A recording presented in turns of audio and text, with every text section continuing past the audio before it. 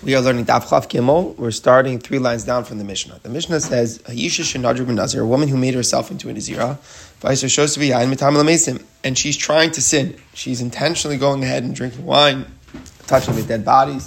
She's trying to b'mezid do the avera. So then that's the punishment, right? So los of sin the Torah, lav sheyesh b'ma'isa. So you get she gets malchus. However, what happened?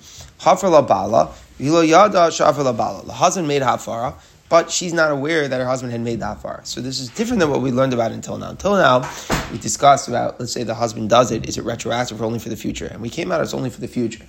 But in our case, what's happening is that the husband was made for, let's say, 2:30 p.m., but he didn't inform his wife. Remember, to be made for a neder, you don't have to tell the spouse that it was done. You could just do it. So the husband was made for the neder. So now she's not a nazir anymore, but she's not aware that she's not a nazir anymore, and she's still going with intention to sin. So she goes and she drinks the wine or she touches the dead body. She doesn't receive the lashes. And the chiddush of the Mishnah is that even though she's trying to sin, and it's more than trying, it's attempting with action, right? She thinks in her mind she's a nazir, and that's why she's drinking wine. But the bottom line is, the reality is that she wasn't a nazir because her husband had already revoked a vow. So if the husband had revoked a vow, done hafar, even if she thinks she's a nazir, and that's why she's drinking the wine in order to sin, but there's no lashes. Rabbi Yehuda says you're right. On the technicality, she's getting off here, but she still receives the malchus which are given to rebellious people. So this is a form of Rabbanan Dika malchus. This literally means like a morid, someone who's rebelling. But the point is that it's just an extra punishment with Rabbanan, even though technically she's pater. So the Gemara elaborates. Tana Rabbanan. Isha hafeiram. The pasuk is talking about a husband annulling the vows. It says the husband has annulled the vows. Hashem yislach, and Hashem will forgive her. So what does it mean? And Hashem will forgive her. The husband annulled the vow. Fine, very good. What does that have to do with forgiveness from Hashem? What's the pasuk talking about? The pasuk is talking about a mamish our scenario, where the husband had revoked a vow, the wife was unaware. If she goes ahead and she drinks the wine, she needs atonement and forgiveness. So what's the pasuk saying? The pasuk is saying that even though she's not punished, but she still needs an atonement. Now let's just elaborate just a little bit. Without the pasuk, what would someone have thought? It sounds like the Pashup shot is without the pasuk. Someone would say she doesn't, that she didn't do anything wrong. She wasn't a nazir, and therefore there's no atonement necessary either. Meaning it's not a sin, and the pasuk is being mechadesh that it is a sin. She doesn't get malchus, but Hashem yislach la, God will forgive her. Meaning to say she doesn't need to receive the regular lashes that are given to someone who sins normally. But what we see in the pasuk, Hashem yislach la, that she needs a form of atonement. That's certainly the Pashup shot. The Rambam, though, very curious Rambam. The Rambam's mashma, dafka the opposite. That without the pasuk, he would have said misfar she gets lashes, because the Lamaisa she was trying to sin. Hashem yislach la is coming to take it down a notch and saying Lamaisa, God forgive her, and she doesn't get. So either way, the question is just what the angle on the pasuk is. But either way, the outcome of the pasuk is that when the woman tries to sin, and because she thought she was a nazir and her husband had been made for her, she does not get lashes, but there's an automatic atonement that comes from HaKadosh Baruch Hu. What's the obvious kasha on all of this? The obvious kasha on all of this is that, what do you mean? Isn't there an idea that HaKadosh Baruch Hu is not mitzaref from machshava ra l'maisa? So what's this idea that is considered as some form of sin, that she needs an atonement for what she's done, even though she's not getting lashes? The Achronim explained, the lumdus here is that it's not just that she has fantasy of sin, contemplates sin, thinks about sin. She does it in action. She did something which in her mind is a sin. Now, the reality is it wasn't a sin because she's not a nazira, but it's very different than just a thought. It's very different. She did the action which in her perception was a sin. And that's here where it's saying. Now, says the Gemara, Rabbi Akiva, Rabbi Akiva would learn this pasuk in this lesson, he would cry. What did he cry about? Imagine a person who was trying to grab the piece of pork, and by mistake he got the kosher piece of meat in his hand. We see over here that he needs atonement, right? That's the equivalent of our case. He thinks he's eating the pork and he's really eating the lamb. So what we learn from here is how severe it is to eat pork, right? Someone who's going and goes for the pork and gets the pork and eats the pork, all the more so that what sort of atonement is necessary for a regular avera. Okay, once we learn this lesson, now we learn another lesson like this. Similarly, you say, if a person sins, he didn't know, he's guilty, he needs his atonement. So here, what are we talking about? Ashram Tali. Ashram Tali is where a person is not sure if they sinned. Right? The classic case is two pieces of meat, one's chaylev, one's shuman. You ate one, you don't know what it is. So the law is that you bring an asham tali. Until you find out whether or not it was actual sin, you might need some protection from the suffering that you might get from the Yisurin, and therefore you bring the carbon.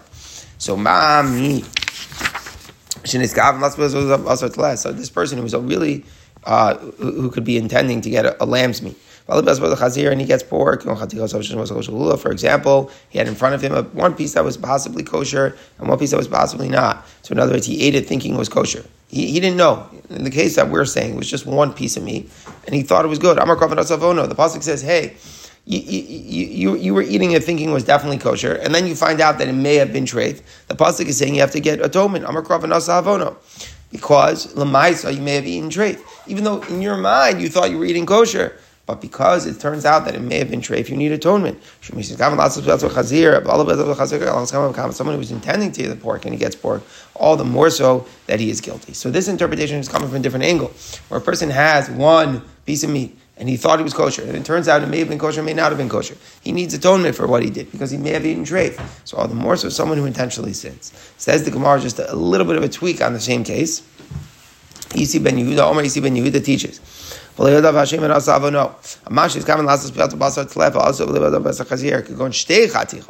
the case where a person was trying to get kosher meat, but instead he got something which may have not been kosher, like in the example where there were two pieces of meat.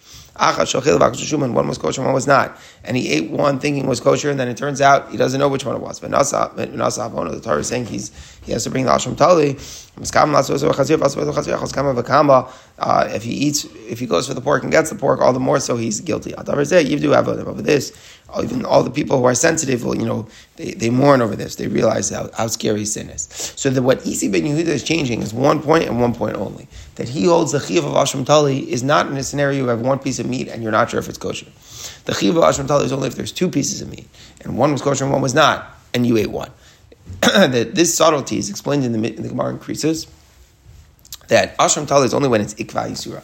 There was certainly Isser that was there, you just don't know if you encountered it. If you have one piece of meat, you just don't know what it is, then according to these opinions in the Tanam, you're actually exempt from the chiyuv.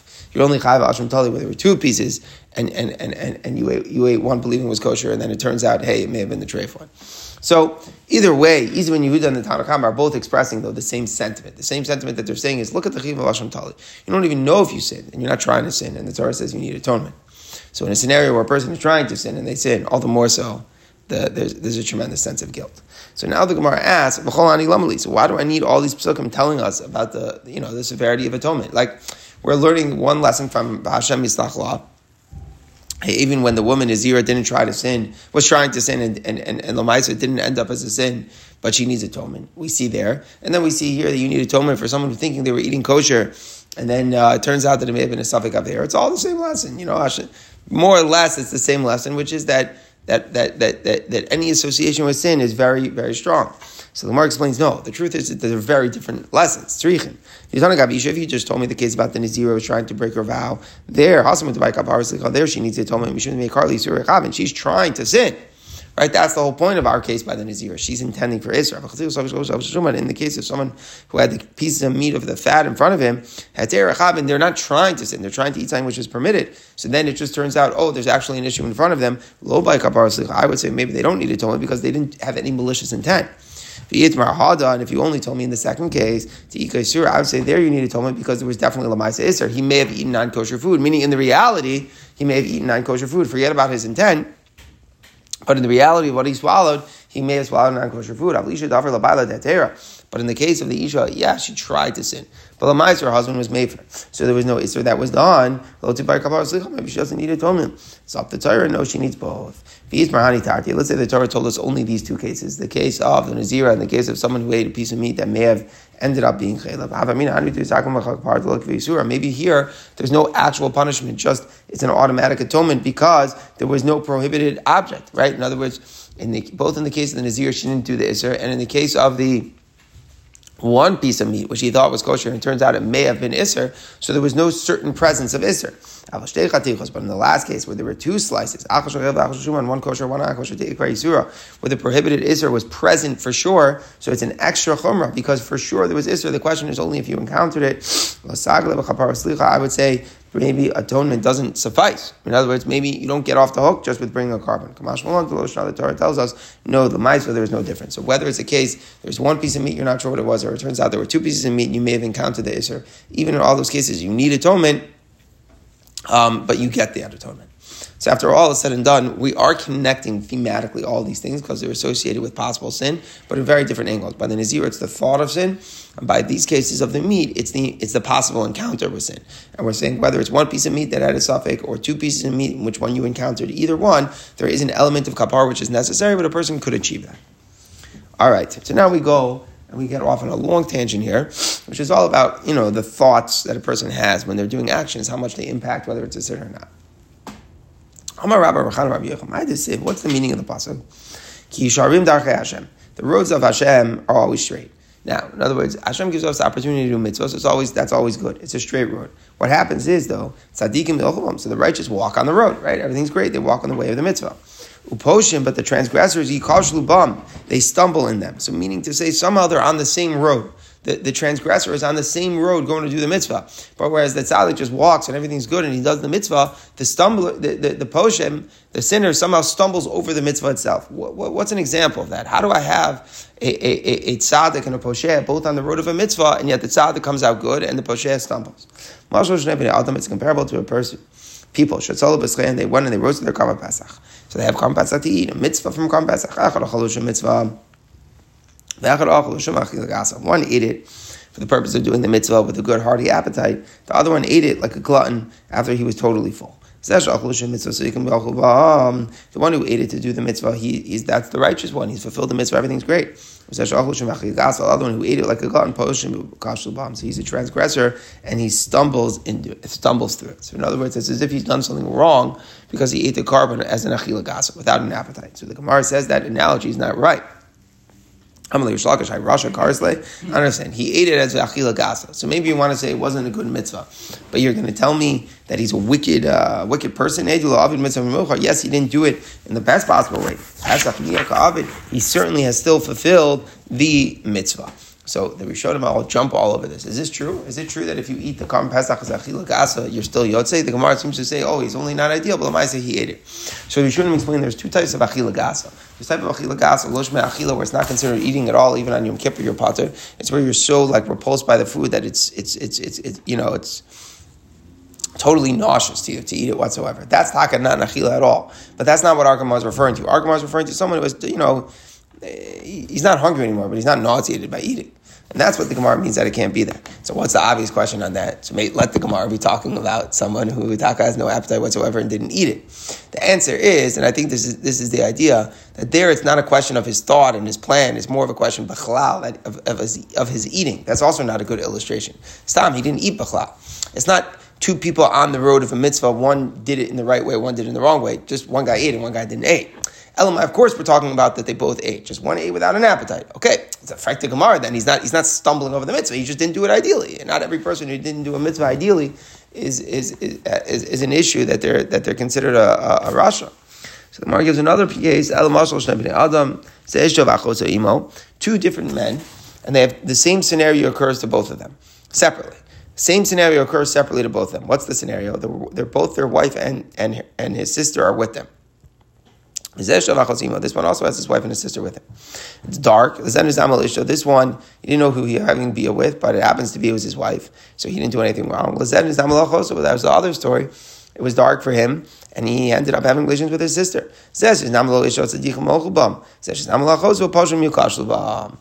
pshat. One stumbles and has bia with his sister, one stumbles and has bia with his wife. Neither one of them seems to be better than the other one. It happens to be by luck, by chance. One was able to get his wife, one got his sister. So that's kufa. But the pasuk is saying, is that they're both on that same scenario, both on the same road. One by luck, the tzaddik doesn't sin, and then the poshlim ends up sinning. So with the pasuk's mashma, there's one road which can either become a righteous road or a rasha dika road. Here there are two different roads. Meaning, what's the Gemara's question? They didn't do the same thing. One had bia with his sister, and one had bia with his wife. The pasuk seems to be mashma. We're talking about the same action. That for a tzaddik is good, and for the sinner he stumbles over. Not that they did different things. So the Gemara gives a different mashal. Ella mashal it's a mashal of what happened with Lot and his two daughters. Remember what happened is that they survived Sodom and Gomorrah. They thought that that their father was the only man left standing in the entire world. So they wanted to keep the world going. So they got him drunk and they had relations with him. They had children, and the children from them were Ammon and Moab.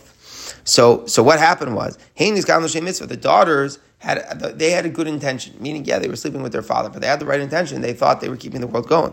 So for them, it's not a sin. That's Tzadikim Yochel. There, the righteous walk in the way. Whereas Lot intended for a sin, the Gemara criticizes Lot. The Gemara says that Lot intended for the wrong thing. That's what that's the transgressor stumbling in. So meaning just the intent, they could do the same act. There was the same act together. But for them, it was righteous act. It was tzaddikim, and for him, it was a rishus. How do you know what Lot's intentions were? Maybe Lot had in mind to help the world. No, the whole pasuk shows us that Lot was bad. Why? Because the pasuk says Vayisa Lot. What is that related to? It says Lot is raising, right? He's raising his eyes to look out. So what does it mean to raise? His master's wife raised her eyes. So we see it's always related to sin. Essay now his eyes, we relate that to she is fine in my eyes. By Yar he saw, that's also related. We're relating each of the words in the pasuk to a case of promiscuous action. Kol kikar yardin. Mashke was all watered land. So in all these contexts, all the words of where Lot is looking out at the land of Sodom and choosing it, each word in the pasuk is connected to a different place in Tanakh that's talking in context about promiscuous activity. So therefore we say that Lot must have been a bad guy. If he must have been a bad guy, so there's no way he had a good thought in that action, and with his daughters, rather, he had in mind the wrong thing. Frankly, Gemara, the obvious question, honest. What was the story? He was drunk. He was an ones, right? We always say shachrus or sholot is like that most extreme type of drunkenness where he has no clue what's going on. So if they got him drunk and then they have relations with him, he can't be guilty. He's not. His actions aren't not responsible for what happened. So the Gemara says, why? If you look in the Torah, there's a dot over the letter Vav in the word uvikuma. When the first daughter, right, when she gets up, there's a dot. Why is there a dot? When she laid down with him, Lot was unaware. And when she got up in the morning, when she was finished, then Lot knew. So therefore, what's the point? He found out about it at the end. Okay, that doesn't help us. What could he do? It already happened. The next night, he shouldn't have drunk wine. Meaning, what happened? The older daughter slept with him, got him drunk, and slept with him the first night. He realized this afterwards. So the next night, why would he get drunk again? He knows what's going to happen, the younger daughter. So Hagufa, therefore, we say he intended for the wrong thing, the bad stuff happened. So that's the key of the pasuk, that the Paishim are Yuchash Lubam, even though the Tzadikim are going on the way of God. Now we talk more about Lot. We have a bad brother that comes from a strong city. The pasuk goes on to say that fightings break down the bar of the castle. So what does this mean? A bad brother from a strong city said, Lot appears me Avram. Avram is the strong city, and the rebellious brother is Lot. He's separated from Avram. And the fighting causes the bar of the castle to be broke down. Lot causes fighting that was as strong as like a bar. The castle bars between Klal Yisrael and Ammon and Moab. Meaning to say, Lot's children are Ammon and Moab, right? That's what happened for the two daughters. And by him separating from Avram, look at what happened. Ammon and Moab now have a din in the Torah, that they can't marry the Jewish people. Now it's very interesting because the reason they can't marry the Jewish people is nothing to do with Lot, right? He didn't do anything wrong, and that's just the eventual playing out in his descendants about the stories that they encountered, right? They didn't give us water, they hired Bilam, whatever the Torah says are the reasons why they're not allowed to marry in. But what the Gemara is saying is that ultimately it's all attributed back to Lot. And his separation from Avraham is very interesting, like historical perspective that the Gemara gives. Like we see everything in its origin, in its inception. And we see the roots of all the issues that came out with Ammon and Moab and why they can't come into Klal Yisrael. All of them are somehow rooted in Lot's separation from Avram. Says the Gemara, another interpretation of the pasuk in Mishlei. Someone who keeps himself separate for his own desire, but he's open to wisdom. So what is this? The Tavi Vakish Nifrad Zalot. He keeps himself separate for his desire. That's Lot. He separated himself from Avram because he wanted to sin in by himself. But he's open to the wisdom. It means that the shame of Lot is known in every single base medrash. In the places of wisdom, everybody knows about how bad Lot is. Where do we know this? Everybody knows Ammon Moav can't marry Klal Yisrael. So Lot goes, he separates himself from the base medrash, from Avram Avinu, in his desire to fulfill whatever sin he wants. And then the midah connected midah punishment is that in the base medrash by Avram Avinu, everybody talks about Lot. We all talk, Ammon Moav can't marry Klal Yisrael. Tamar Zinsa Zimri Zina. We know Tamar had immoral relations. She slept with Yehuda and Zimri. That's the whole story with from the Zimri, who was the Nasi of Shimon. He has adultery with Kozbi, the Moabite girl. And look at he also has immoral relations. Tamar, since he has what happened? Tamar, she had good intentions. That's the whole thing with the story with Yehuda. She sees Mashiach come from him, right? King's Mashiach. Zimri. Zina Nafal Kamar Vayisrael. Whereas when Zimri had relations with the Moabite girl, what happens? There's a huge plague in Klal Yisrael. Tens of thousands of people are dying. So you see, sometimes it's not about the action; it's about the thought. Says the Gemara, the interesting concept of Nachman Yisrael Gedola Avira Lishma Mitzvah Shelo Lishma. Someone who could sin with the right intention can have greater merit than someone who does a mitzvah for an ulterior motive. Very interesting. Shikol Avira Lishma. The concept of doing avera for the right reason can be higher and more merit and have more merit than a mitzvah for the wrong reason. That a person shouldn't hold back from doing the Torah and mitzvahs for ulterior motives. It's good to do it for ulterior motives. Why? Because from doing the Torah Shalol Lishma, eventually you come to do it for the right reason. So why are we hating on Torah on Shalol Lishma? Shalol Lishma brings Lishma. Says more Elaima Kamitzvah Shalol Lishma. We're not saying we're not saying it's greater than, but we're saying it's equal to a mitzvah done for an ulterior motive. A sin done for the right reason is not greater than a mitzvah Shalol Lishma, but it's equal to a mitzvah Shalol Lishma. Where do we get this idea that an Aveir Lishma has tremendous merit? We talk about the story with Yael. It's just we know the story with Sisera. She caused the whole thing that Sisera was a giant and he was attacking Klal Yisrael, and she ends up luring him into his tent, sleeping. She sleeps with him, and then she kills him. She takes the peg of the tent and she stabs him. So it says, "Tisif Tavarach Menashim Yalish Tavarachini Menashim Baal Tavarach." It says she'll be blessed. This woman, the Yael, the wife of Chaver the Keni, she'll be blessed. The woman in her tent. My Nashim Shal. What does it mean? She'll be blessed. The women in the tent. It means Sarivka Rachav Aleya. The pasuk is trying to say like she has the huge merits, like one of the most for the actions that she did. So it sounds like that's an Aveira Lishma, right? That's Aisha says she did adultery, but it was Aveira that she did Lishma in order to be Masel Klal Yisrael. It's very interesting how she was allowed to. We should have a whole discussion about this. Right, with Gila Arayas, is it one of the cardinal sins? Here it is. Basically, it ends up that to save all of Klal Yisrael, you're allowed to do anything. That's what it comes out. Even one of the Gimel Chamuros. But if the purpose isn't, a personal predicament you're in, but if the purpose is Hatzalas Kol Yisrael, you have a new heter. And that's the concept of what Yael did. Continues the Gemara, Amar Bilchon and Sheva, Bilos, Balos, Rosh, Bos, Shah. Sisera performed 7 separate acts of intercourse with Yael at that time. Shenamar Bein Raglau, between her legs, Kara, Nafal, Shachav, and the pasuk goes on to say, Bein Raglau Kara, Nafal, Kasher Kar, Sham, Nafal, Shadir. So all the different words of falling and bending and laying, they're all interpreted as a lashon of intercourse, and they were saying that he had 7 different acts. Frakti Gemara, Kamasanim Bila Delay, she's having pleasure. So what's the kasha? She's having pleasure. No, what's the kasha? So Pashut you'll say, so how is she allowed to do it? But that's what we just said. So what's the Gemara's question? So the Rishonim explain, why is the pasuk praising her so much? Meaning, like, she did what she had to do, fine. But why is the pasuk, heaping on all this exceeding praise if she pleasured from the Aveira? Meaning, if someone does the altruistic Aveira Lishma and she saves all Klal Yisrael, okay, beautiful.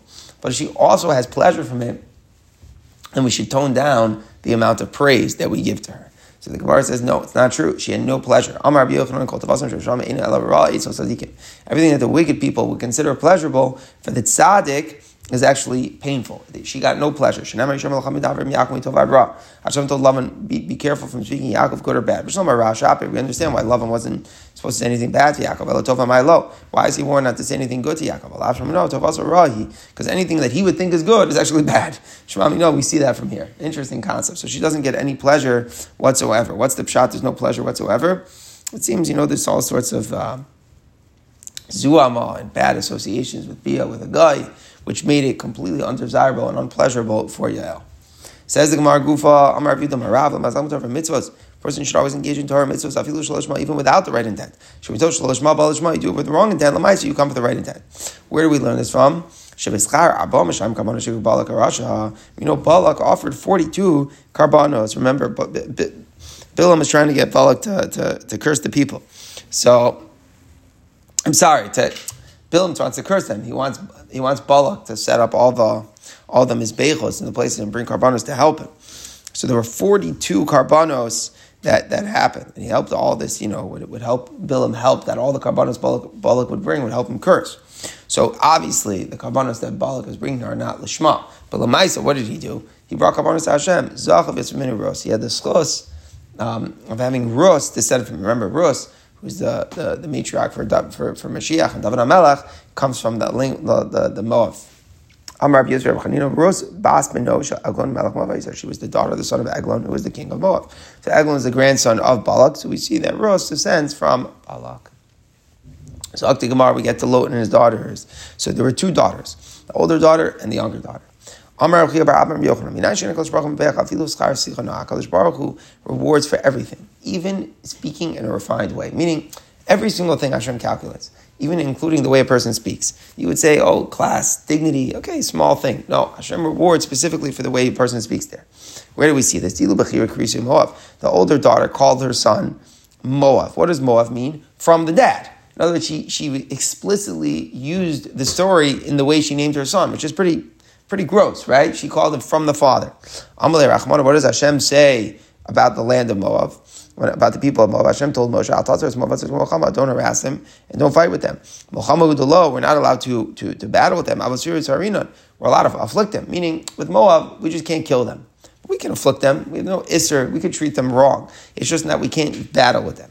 The younger daughter, who had more dignity, and she just said Ben Ami, the son of my people, which didn't expose. It was more with more class and dignity. I'm allowed to talk about this Karvam. There, when Hashem spoke to Moshe, he said, "Don't even start up with them," meaning don't have any contempt with them whatsoever. So we see that we don't afflict Ammon at all. So it's more delicate to them. What's the pshat? Why are we nicer to Ammon than we are to Moab? The teretz is because Moab is punished for calling their child Moav, whereas Ammon is rewarded for calling it Ammon. One more point. A person should always run to do a mitzvah as soon as possible. Who went first? The older daughter. So she got rewarded because she did the mitzvah, again, with pure intentions. She did it one night earlier. And that's char, that she did it first. What happened? Top of Lamed Aleph. She had her descendants reached the throne of Klal Yisrael 4 generations before. Why? What does this mean? We have Oved, Yishai, David, and Shlomo all came from the older daughter. 4 generations passed when the older daughter had kings of Klal Yisrael before eventually the younger daughter did. What was the first descendant that the younger daughter had? Rechavam. Rechavam was the son of Shlomo. Eventually, that's the first descendant from Ammon. And the way that came through his mother. His mother, the Rechavim's mother, was Naamah, and that was an Ammon person. So it took Ammon 4 generations of catch-up to get a good person into Klal Yisrael, whereas Moab had it 4 generations earlier. So it's very interesting. What's the Gemara saying? Because the older daughter went first, therefore she was rewarded, and she had kings in Klal Yisrael before the younger daughter. So I always thought that it's very interesting if you put the two Gemaras together. Why? We just learned the Gemara that the older daughter, who's better, the older daughter or the younger daughter? What's your takeaway? The first Gemara says that the younger daughter is better because she has more class and dignity. She says Ammon. The older daughter says Moab. And we saw what the Gemara says, right? There's a punishment for that. That Moab, therefore, is we're allowed to start up with them, even though we don't make war. We punish the older daughter. Mitzacheni, we reward the older daughter because she went first. So if you look at it, it's two sides of the same coin. There's 2 types of personalities. There's the type of personality that's brazen and rash and jumps into something, but at the same time, they're going to say it the way it is, right? So Moab goes first, she jumps into it, but she'll also name her child Me'av. The younger daughter, she holds back, she waits, she doesn't jump to do this. At the same time, she's more classy in the way that she refers to it. So it's kind of just like ends up an apple and an orange in terms of which one is better, which one is worse. There's no clear conclusion. It's just there's 2 different sides of that personality.